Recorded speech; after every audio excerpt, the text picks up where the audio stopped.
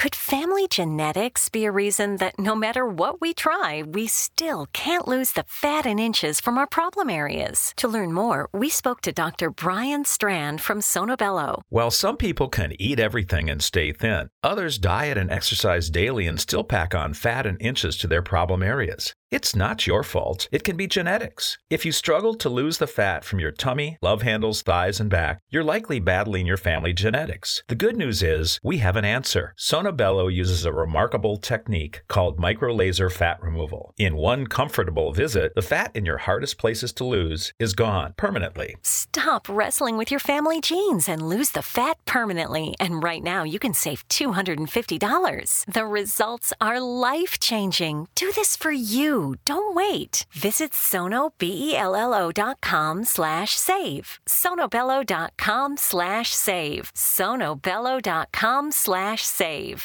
The We're Going Family Style deal. Because I want a bite of your Big Mac. And I need some of your Quarter Pounder. I'll try your filet of fish. There's a deal for every friend group at McDonald's. Order any two classics for just $6. Price of participation may vary. Single item at regular price cannot be combined with any other offer.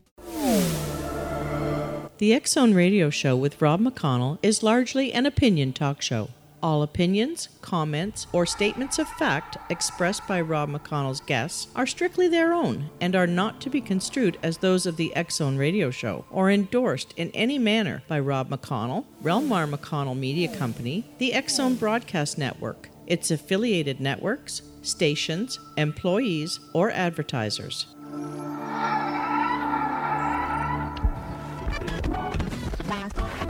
All Hit Radio.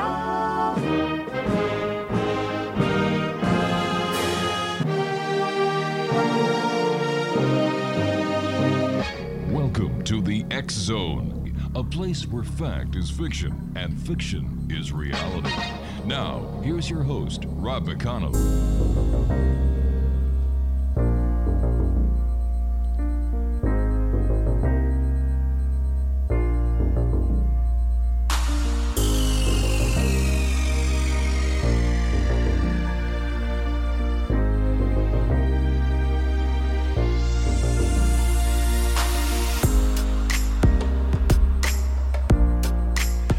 And welcome to the X Zone, everyone. I am Rob McConnell. We're coming to you from our broadcast center and studios in Niagara, Ontario, Canada.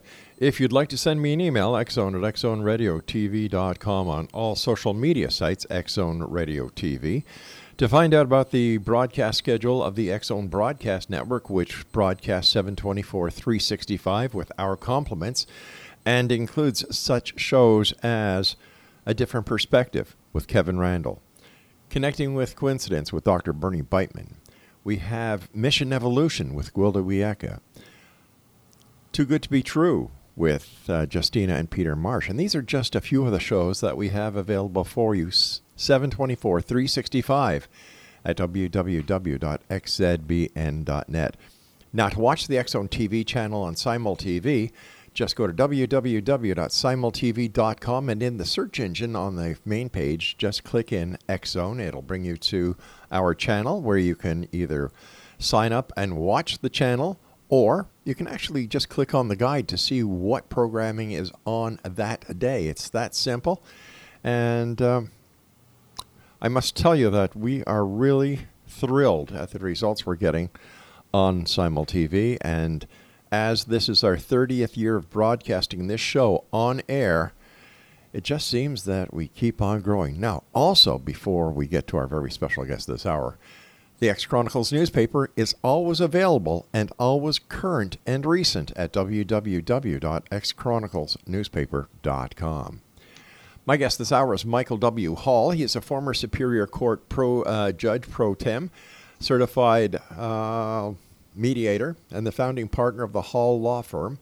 Michael received his bachelor's degree in 1976 from the Edward R. Murrow College of Communications at Washington State University, and his, specializing in broadcast journalism, and a doctorate of jurisprudence in just 2 years from Southwestern Law School in Los Angeles. Now, with a lifelong interest in UFOs, or what we now call UAPs, and he became an investigator into the UFO phenomena. But I'm going to let Michael tell us more about that because he is also the founder and director of the UFOiTeam, who are an experienced group of, highly educated UFO paranormal investigators who travel to hot spots around the world to investigate UFOs, Bigfoot, ghosts, and other paranormal activity. Joining me now is Michael W. Holland. Michael, welcome to the X Zone. Oh, thank you so much, Rob. I am really excited to be here. I think you and I have quite a lot in common. Literally, we were born in the same year, 1952. That's so right. Yeah. We can relate a little bit. We sure can. They were the good old days. Oh, yeah. Yeah, definitely. So tell us a little bit about yourself, Michael. You've got an esteemed law career under your belt. I believe you're retired, but you also represent a number of people within the UFO community, including Grant Cameron, Chief Petty Officer Kevin Day of the USS Nimitz, and even Peter Davenport of the National UFO Reporting Center. Yeah, you got it. I go all the way back to 1974. I was a field investigator for APRO. My goodness. Jim and Coral Lawrenson out of Arizona when I was in college. And I've always been interested in the paranormal and ufology. You know, people always ask you, did it stem from some major sighting that you had, as a child or when you were younger? It didn't with me. It was just one of those things I was always interested in. I would see those old paperback books, about the UFOs and things, and I would always read them. But then when I became a lawyer over 35 years ago, I kind of brought that into the field and was doing pro bono work all the time for various organizations like MUFON. I've been a MUFON consultant since 1995. You mentioned Peter Davenport. Yeah. I was Peter Davenport's attorney of record for the National UFO Reporting Center for over 25 years, still am. And even go back with James Harder. I don't know if you remember Dr. James Harder. Sure do. The ufologist was the first guy to get a hold of Travis Walton after his 1975 alien abduction experience and investigate that case as well. So it just kind of snowballs from there. People get to know you. Mm-hmm. They trust what you do. And of course, people always ask me, well, what does a paranormal lawyer do? And what do you end up representing people with? And basically, it's, there's a lot of general activity that organizations and individuals run across in just doing legal work, like their 501c3, nonprofit corporations, potentially. Contracts and various things that come up that they have to, run by. And they like to have someone who has a little bit of a sympathy to what they're going through, when they're doing all these other legal things as well. It's always better to have somebody who knows what you're talking about representing you than having somebody who knows nothing about what you're doing and who may at times find you a little strange. Yeah, and you can kind of anticipate a little bit because when people come to a lawyer or any kind of a professional like yourself with a problem, it's always nice to be able to project ahead of what they're presenting you with, because they're only coming to you with a certain perspective of what they want to happen, and of course you want to give them a well-rounded group of advice on this whole thing so they don't get into that mess again or, make things go smoother down the road. So I try to bring that onto the table when we're dealing with, other organizations and investigations, especially, when you're dealing with private property, when you're dealing with government organizations and those kinds of things. You got to kind of keep an eye out for your client. That's right. And it's, once again, you need to have somebody on board who knows what you're doing and how the law applies to something that you may want to do and to have your best interest at heart. Yeah. No, you got it. Here's a great example for that, Rob, is that, there's a lot of people that like to go ghost hunting and investigating. And I always try to remind a lot of my ghoster groups out there that, if you're going on private property or property where you need to get some permission ahead of time, and or you need to have a contract with the property owner or potential people that are going to be involved in the investigation, you might want to have something in writing ahead of time just to make sure that you're not going to run into a problem halfway through your investigation that you didn't anticipate at that time. So lots of different things pop up. So have you seen a UFO since you started being a UFO investigator? Oh, yeah. You have? I have. Matter of fact, people would ask me, what's your experience in sighting? What's your experience?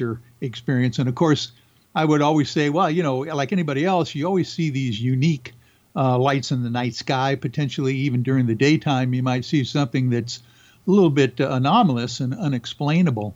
But gosh, ever since I think about 2012, it all opened up for me as far as an actual personal sighting of something that was quite unique. And if we've got time for maybe a 5-minute, overview, I can give you that sighting report that I had. Sure. Why don't we do this when we come back from a commercial break that we have to take in about a minute from now? But right now, let our listeners know how they can find out more about the work that you and your UFOiTeam do. Wonderful. Yeah, you can always find us on YouTube at UFOiTeam. And that's what we do is we spell that with a lowercase I in the middle of capital letters with UFO and team. So UFOiTeam on YouTube and Facebook. We have a massive Facebook page with lots of video and of anomalous objects and various technical gear that we use out in the field. All right, stand by. You and I will be back on the other side of this short commercial break. And Exonation, once again, my guest is Michael W. Hall. And as Michael was telling you, if you'd like to find out more information about Michael, who is known as the Paranormal Lawyer, and his UFOiTeam, visit their website at www.ufoiteam.com. This is the X Zone, a place where people dare to believe and dare to be heard. It's a place where fact is fiction and fiction is reality. And the X Zone comes to you Monday through Friday from 10 p.m. Eastern until 2 a.m. Eastern, right here on the X Zone Broadcast Network from our studios in Niagara, Ontario, Canada. If you'd like to send me an email, it's very simple. The same email address for the past 30 years, xzone@xzoneradiotv.com. We'll be back on the other side of this short break. Don't go away.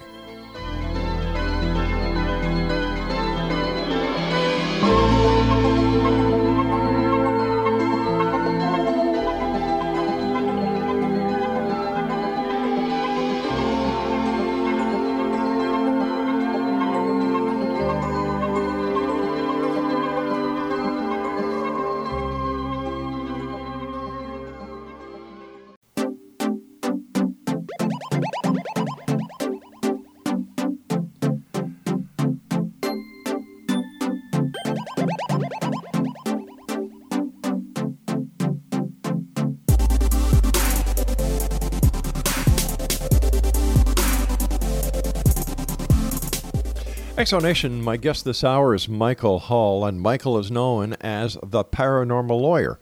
You can find out more about Michael and the work that he does along with his UFOiTeam at www.ufoiteam.com. Michael, before we went to the commercial break, you were going to tell us about an encounter or a sighting that you had, but we decided to hold it on to the other side of the break so that we wouldn't disturb you while you were telling our audience about your experience. So please, go ahead. Okay, wonderful. This was January 10th of 2012. I am coming home, or actually I'm attending my son's middle school parent meeting, middle of the winter, January, out here in the Pacific Northwest in the Seattle area where I live. So everything's dark. I get to the meeting, about 6:45, and sign in on the parent sign-in sheet like we normally do. And the reason I decided to make sure I did that and took a picture of the sign-in sheet was that at the time I was going through quite a involved divorce. It was kind of terrible. And of course, you always have to prove that you're involved with your kids' lives and those kinds of things. So a meeting starts at 7 o'clock, goes an hour and a half, and is over at about 8:30.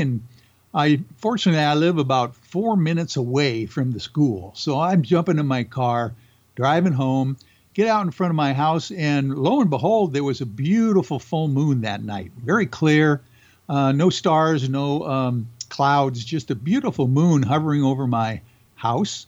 And so I decided, for some reason, to take a picture of it with my iPhone 6S. And of course, everybody knows that if you're taking a photo of the moon, it's not going to be very impressive. But I decided to do it anyway, and I took 2 photographs, 1 second apart. I didn't think anything of it and went inside the house for the evening. In the morning at my office, the first thing I do is plug my phone into my laptop to keep it charged up during the day.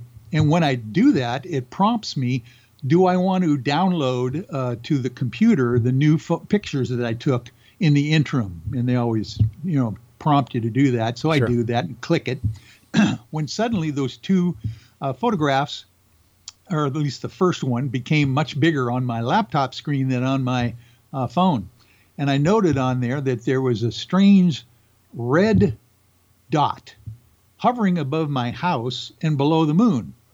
And I'm going, what the heck is that? Because I wouldn't recognize any street light that would match that, or anything in my neighborhood that would match that light.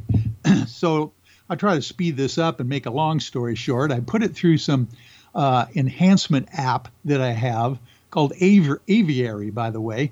Really cool free app. You can throw your photos on there, and it will lighten it up or do whatever you need. And all of a sudden, there seems to be a structure, a triangular structure, hovering, in the around this red dot. The dot seems to be in the middle of a kind of not an equilateral triangle. This would be an isosceles triangle, equal on both ends, but slimmer, almost like a lava lamp shape, hovering below the moon and above my house.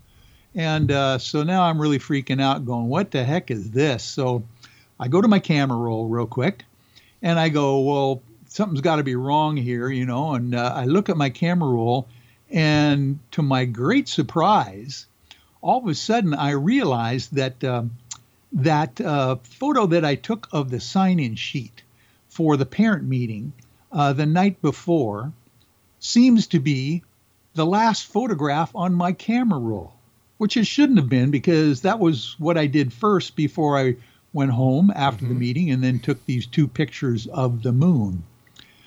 So then I get real curious, and I start figuring out that if I download these photos to my laptop and I right-click on the images, there's a whole lot of metadata that you can see about your photographs. It will tell you what time of day they were taken, what direction, and GPS coordinates that your photographs are taken. The long story short is that these photographs, the 2 photographs of the structure below the moon, seem to have been taken 17 hours earlier than I thought they were taken when I came home that night. I thought it was about 8:37 p.m. or so. But the metadata on the thing says they were taken at 3:37 a.m. on the same day of January 10th, 2012. Now, here's the deal. I'm not doing anything at 3:37 in the morning. I have sleep apnea. I have a CPAP machine I sleep with.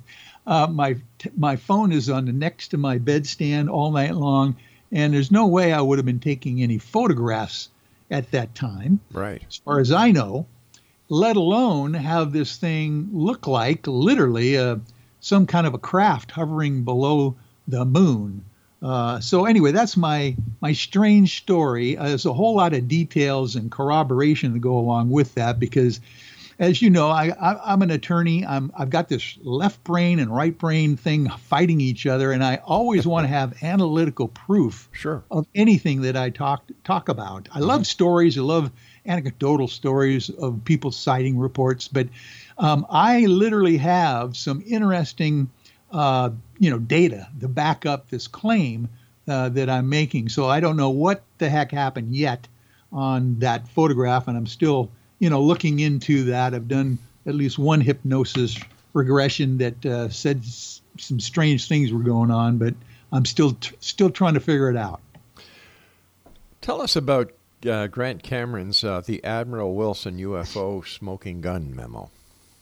Oh, I tell you what, Rob, this is, I predict that in the future, after disclosure happens, after things really kind of, become well known as far as the general public of the reality of, the extraterrestrial presence on the planet, right? That this memo is going to be thought of as the turning point in history on our planet.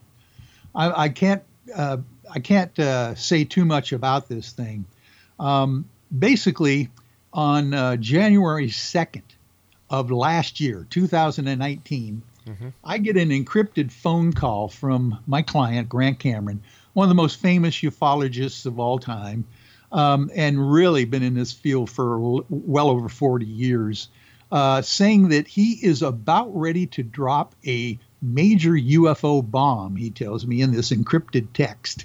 And he needs to run it by me as the paranormal lawyer. That's all he said, very short and cryptic. And I'm going, oh my goodness, if Grant Cameron says he's got something huge, it must be huge.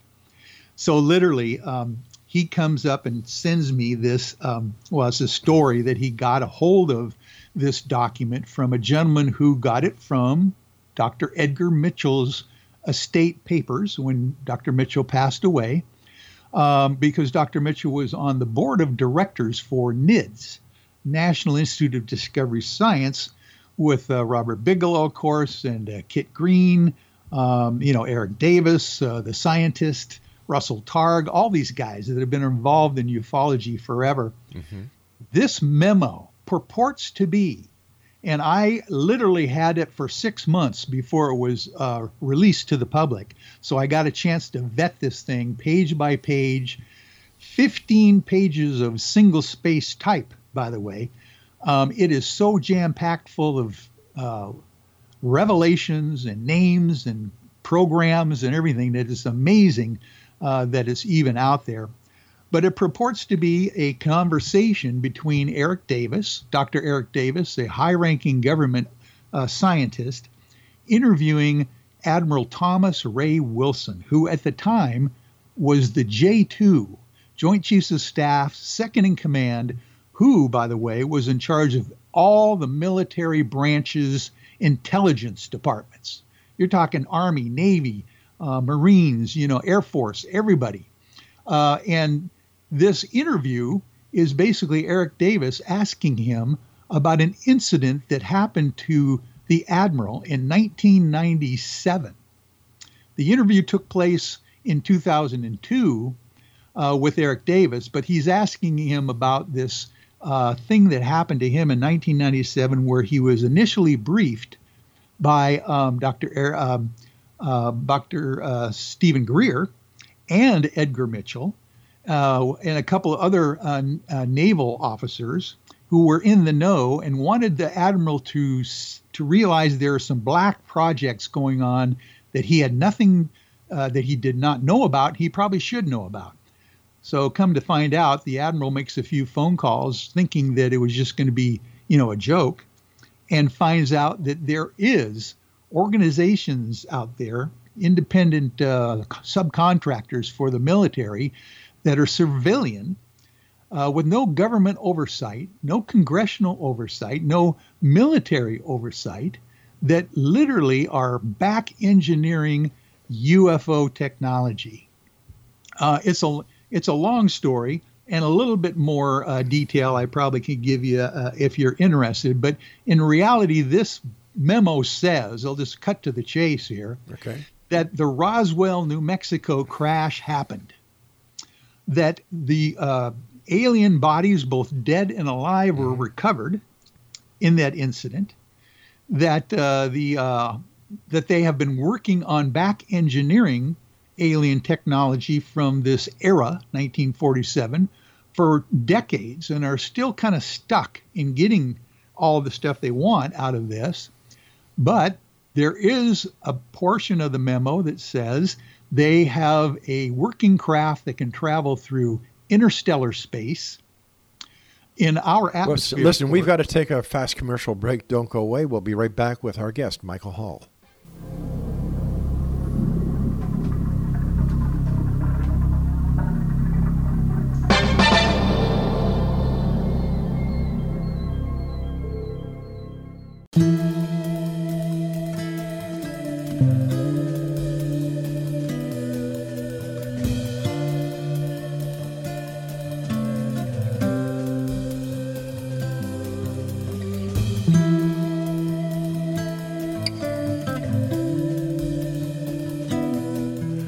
Michael Hall is our guest, Exonation. We're talking to Michael this segment about the Admiral Wilson UFO smoking gun memo that was given to Michael to look at by Grant Cameron, who is the author of Red Star Charlie and other UFO books. If you'd like more information, first of all, on Michael and his group, the UFOiTeam, www.ufoiteam.com. Michael, continue this very fascinating story.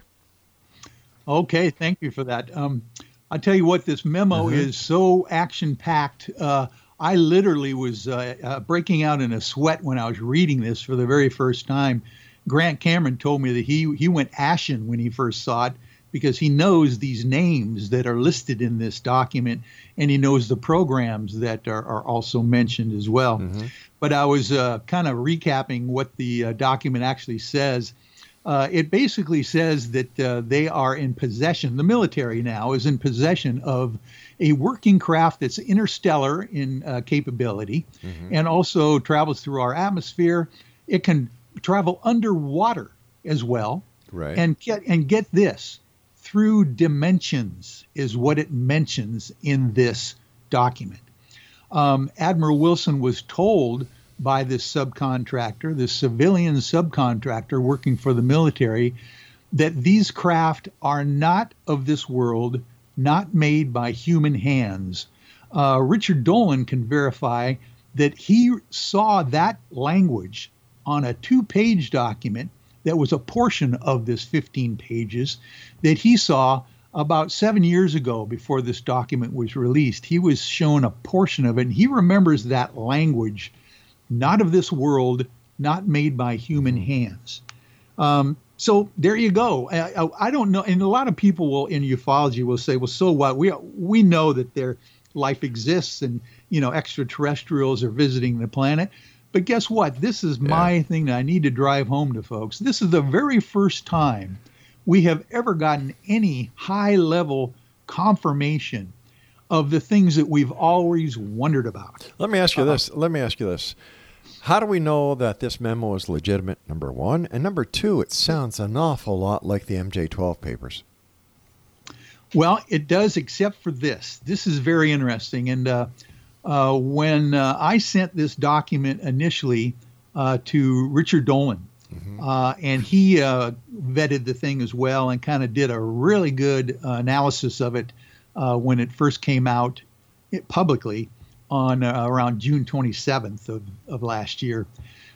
He pointed out what I mentioned as well, is that if you were going to create a hoaxed document, like MJ-12 maybe, or some kind of a memo that you could muddy the waters with, you sure wouldn't pick one that's like 15 pages long, single-spaced. I don't know about that. And adding so many people that are still alive. But have these people confirmed that the information within this memo is true? And have they signed affidavits to the validity of this? No. No way. So Matter of fact, okay, so let me ask you this as a counselor. Let me ask you this as a lawyer. Yeah. How can you take it for real? Well, I don't. And of course, I've lived with this document for well over a year now and tried to vet as much as possible. So what I did is I went through it line by line, person by person that was mentioned, trying to find out things that were like, didn't match up. Are these people real people? Were they who they said they were in this memo at the time this memo was created? Were they in charge of this certain program, in the military, that kind of thing? All those things checked out. But was the information in the memo as to who these people were, what their position was at the time, was this public knowledge? Could somebody find out this information on the internet? Yeah. I mean, there were certain, people in special access programs that you would know would be, certain programs that they were running for sure. But Grant Cameron points out as well is that there's a couple of people in there that most of general public would not even connect with UFOs or ufology. But somebody who's into the UFO community and has knowledge that the John Q. public would not have would be able to put all this together. Yeah, that's true. So it is, it's a conundrum for sure. You also investigate other things. I was interested to see, besides UFOs, you and your I team also investigate Bigfoot and ghosts and other aspects of the paranormal. Yeah, we have a good 15, 20 people in our group that are, of course, have different expertise and interests in the paranormal. We've got a couple hypnotherapists. Right. One of them is certified through the Dolores Cannon's School of Investigation. We've got some psychics. We've got some people that are heavily into the Bigfoot thing. Matter of fact, one of our good friends out here in the Pacific Northwest is Ron Moorhead, who was famous for the recording of the Sierra Sounds Bigfoot recordings. So we typically will, go to a location, for instance, like Mount Adams down in south central Washington State, and we'll do a double duty thing where we'll do our sky watches for UFOs with our technical equipment and gear, and we'll also do the Sasquatch, kind of investigation as well. They seem to, as a matter of fact, Ron Moorhead says, they seem to have some kind of connection between the two. So we're interested in finding out about that as well. What kind of evidence have you and your team been able to collect to prove that Sasquatch is real? Well, like anybody else, you've got the foot casts, footprint casts that are just very unique. Dr. Meldrum is the guy that kind of gets into the real details of analyzing the footprints, for mid-tarsal breaks and those ridges that are kind of like fingerprints on these toe prints and those kinds of things, where that's probably as close as you can get. And then of course you've got Melba Ketchum, who has been doing the research for the DNA of this creature that seems to be a hybrid of some kind. The mitochondrial DNA seems to be of a woman, but the nuclear DNA seems to be something else that's not human. So, there's just a lot of questions. There's, of course, anecdotal evidence of people, seeing these things, and there's also fuzzy video. But, there's enough of that out there you run across when you're in the field with pretty credible folks, including law enforcement personnel, that would be telling you that there's something to this. What kind of equipment do you use when you and your UFOiTeam go out to Skywatch? Well, thanks for asking, because I tell you what, I think we are on the cutting edge of that whole idea of recording video data and different kinds of scientific data as far as proving anomalous objects and showing what we have up on our Facebook page and YouTube pages at UFOiTeam. We try to share all of that. We have night vision cameras. We have FLIR photography. We have stop action photography. We have a gentleman. We have two real technical guys on our team. One of them is named Lee Strauss. He's our mountain man camera guy that will schlep a whole group of cameras up to 15,000 feet and set up there all night long. And then we've got Dave Mason also, who is a real technical guy, has his own electronics company out here in the Pacific Northwest. who has invented a pair of binoculars that literally will take the light signatures from a star, from a shooting star or the ISS station, or even a commercial airliner, right? Turn them into audio, turn them into sound, light into sound. And so what we'll do is run that sound through an oscilloscope analyzer, and basically we can pinpoint, well, this is a commercial airliner, this is a satellite. We can pinpoint what these things are through the sound and light frequency. But here's the kicker. You're going to love this. We have the capability now of taking that sound signature that's anomalous, turning it back into light, and sending it out in a diffused laser directly back to the object that's emitting it. So what we're hoping is that we're going to set up a CE5 scenario where we are literally initiating potential contact with anomalous objects in the night sky. Is there any chance that by sending back a laser beam to something that could very well be a UFO could be misinterpreted as a hostile action? Well, we've thought of that, of course. We're thinking...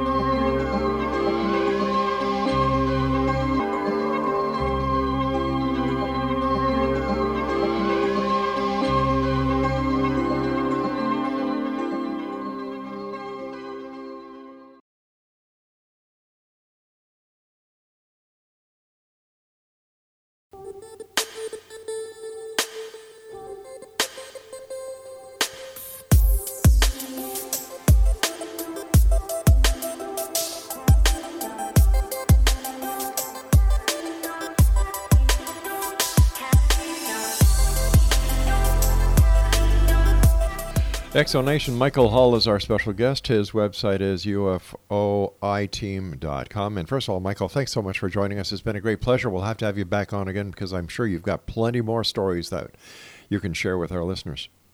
Oh, definitely. I'm really enjoying it. All right. Listen, why do you think that disclosure hasn't happened yet?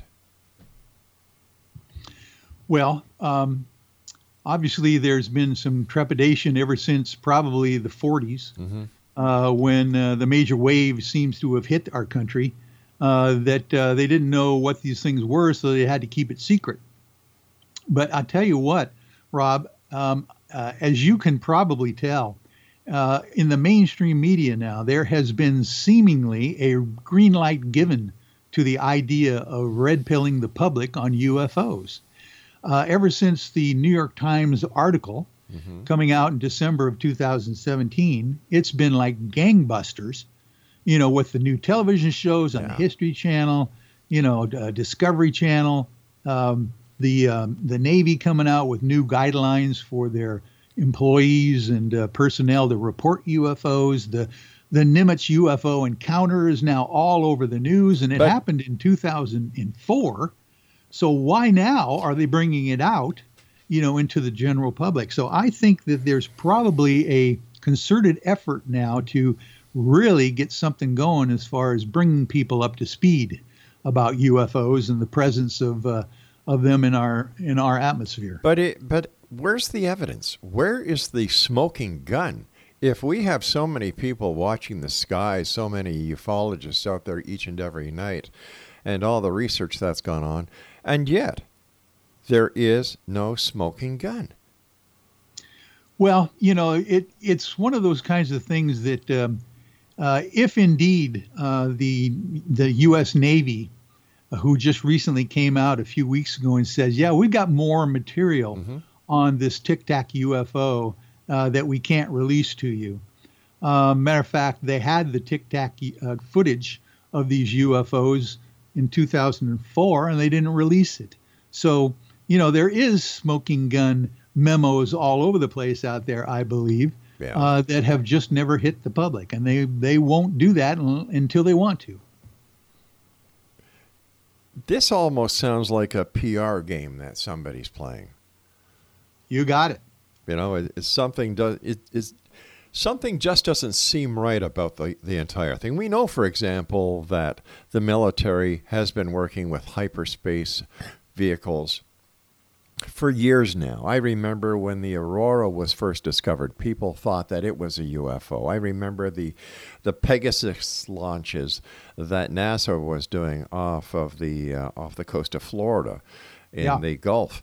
People thought they were UFO, and it caused a big thing. Yes, when the X-Files came out, my goodness, the UFO sightings soared, and with all the hype and hoopla that is being done with TTSA, once again, we're seeing a spike.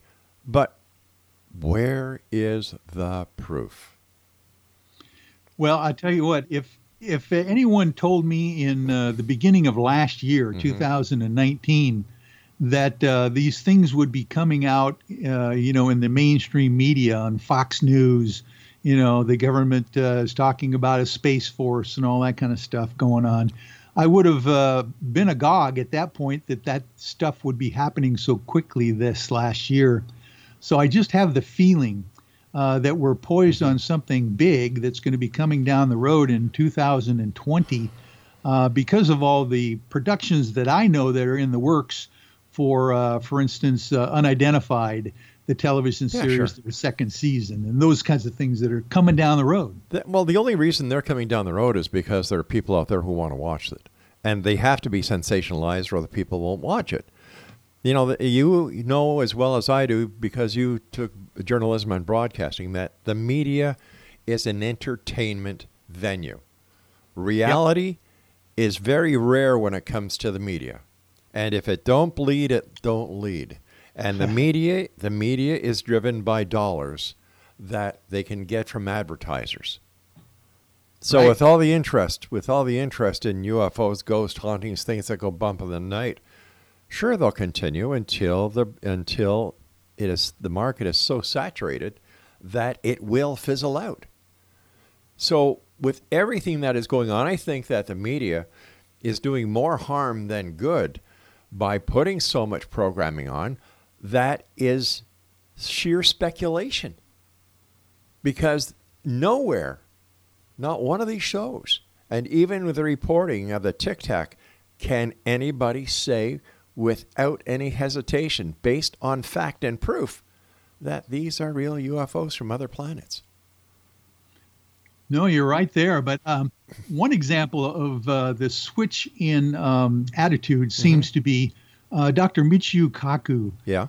This last summer just came out with this revolutionary statement for him and for any other scientist that now the preponderance of the evidence is that UFOs exist, and now it is up to the military and or the government to prove otherwise, that they do not exist. He believes the preponderance of the evidence shows now scientifically with the the flight characteristics and everything of these military things that they've cited, that these things are real. So you wonder why they're coming out now with all of these shows, and why didn't they do that a decade ago? For some reason, something's coming down the road soon, I think. You want my opinion?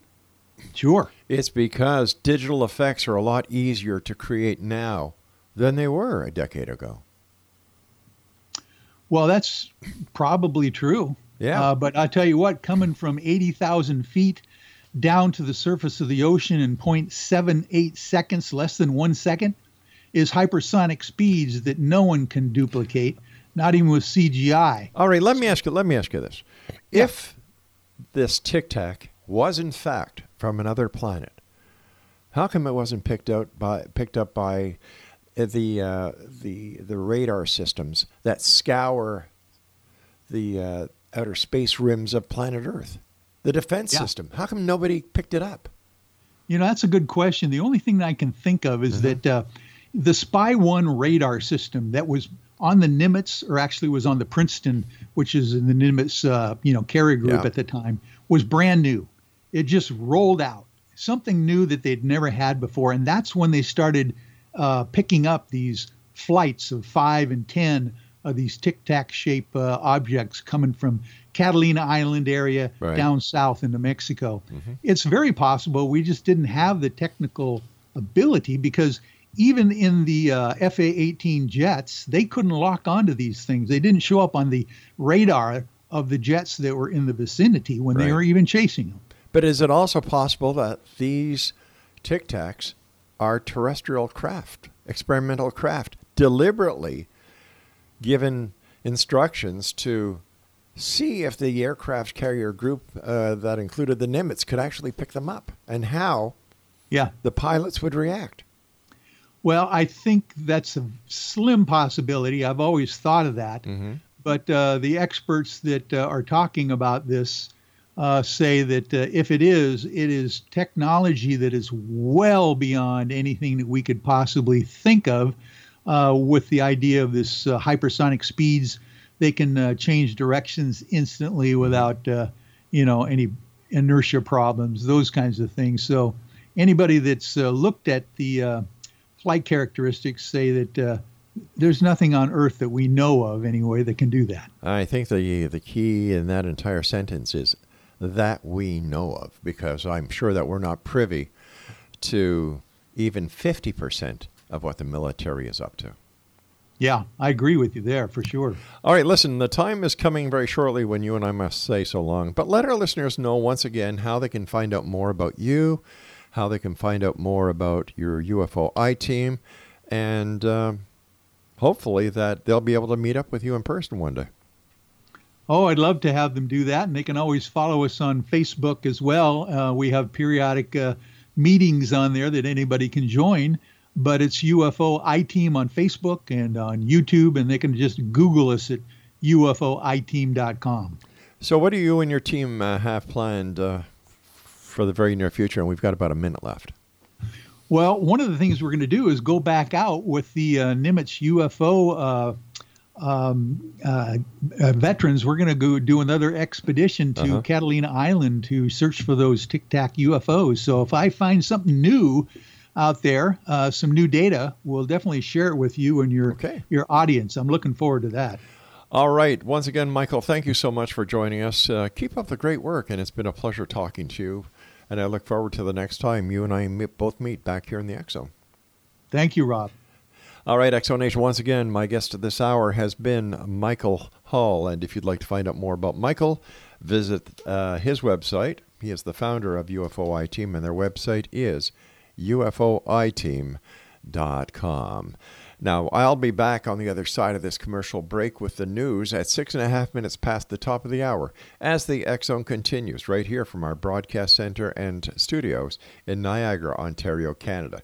If you would like to send me an email, it's very simple, xzone@xzoneradiotv.com. On all social media sites, X-Zone Radio TV. To find out what, who, what, when, and where, and why is playing on the X Zone Broadcast Network, www.xzbn.net. And, of course, on Simul TV is the only place that you can find the X Zone TV channel at www.simultv.com. I'll be back on the other side of this commercial break. Whatever you do, don't go away.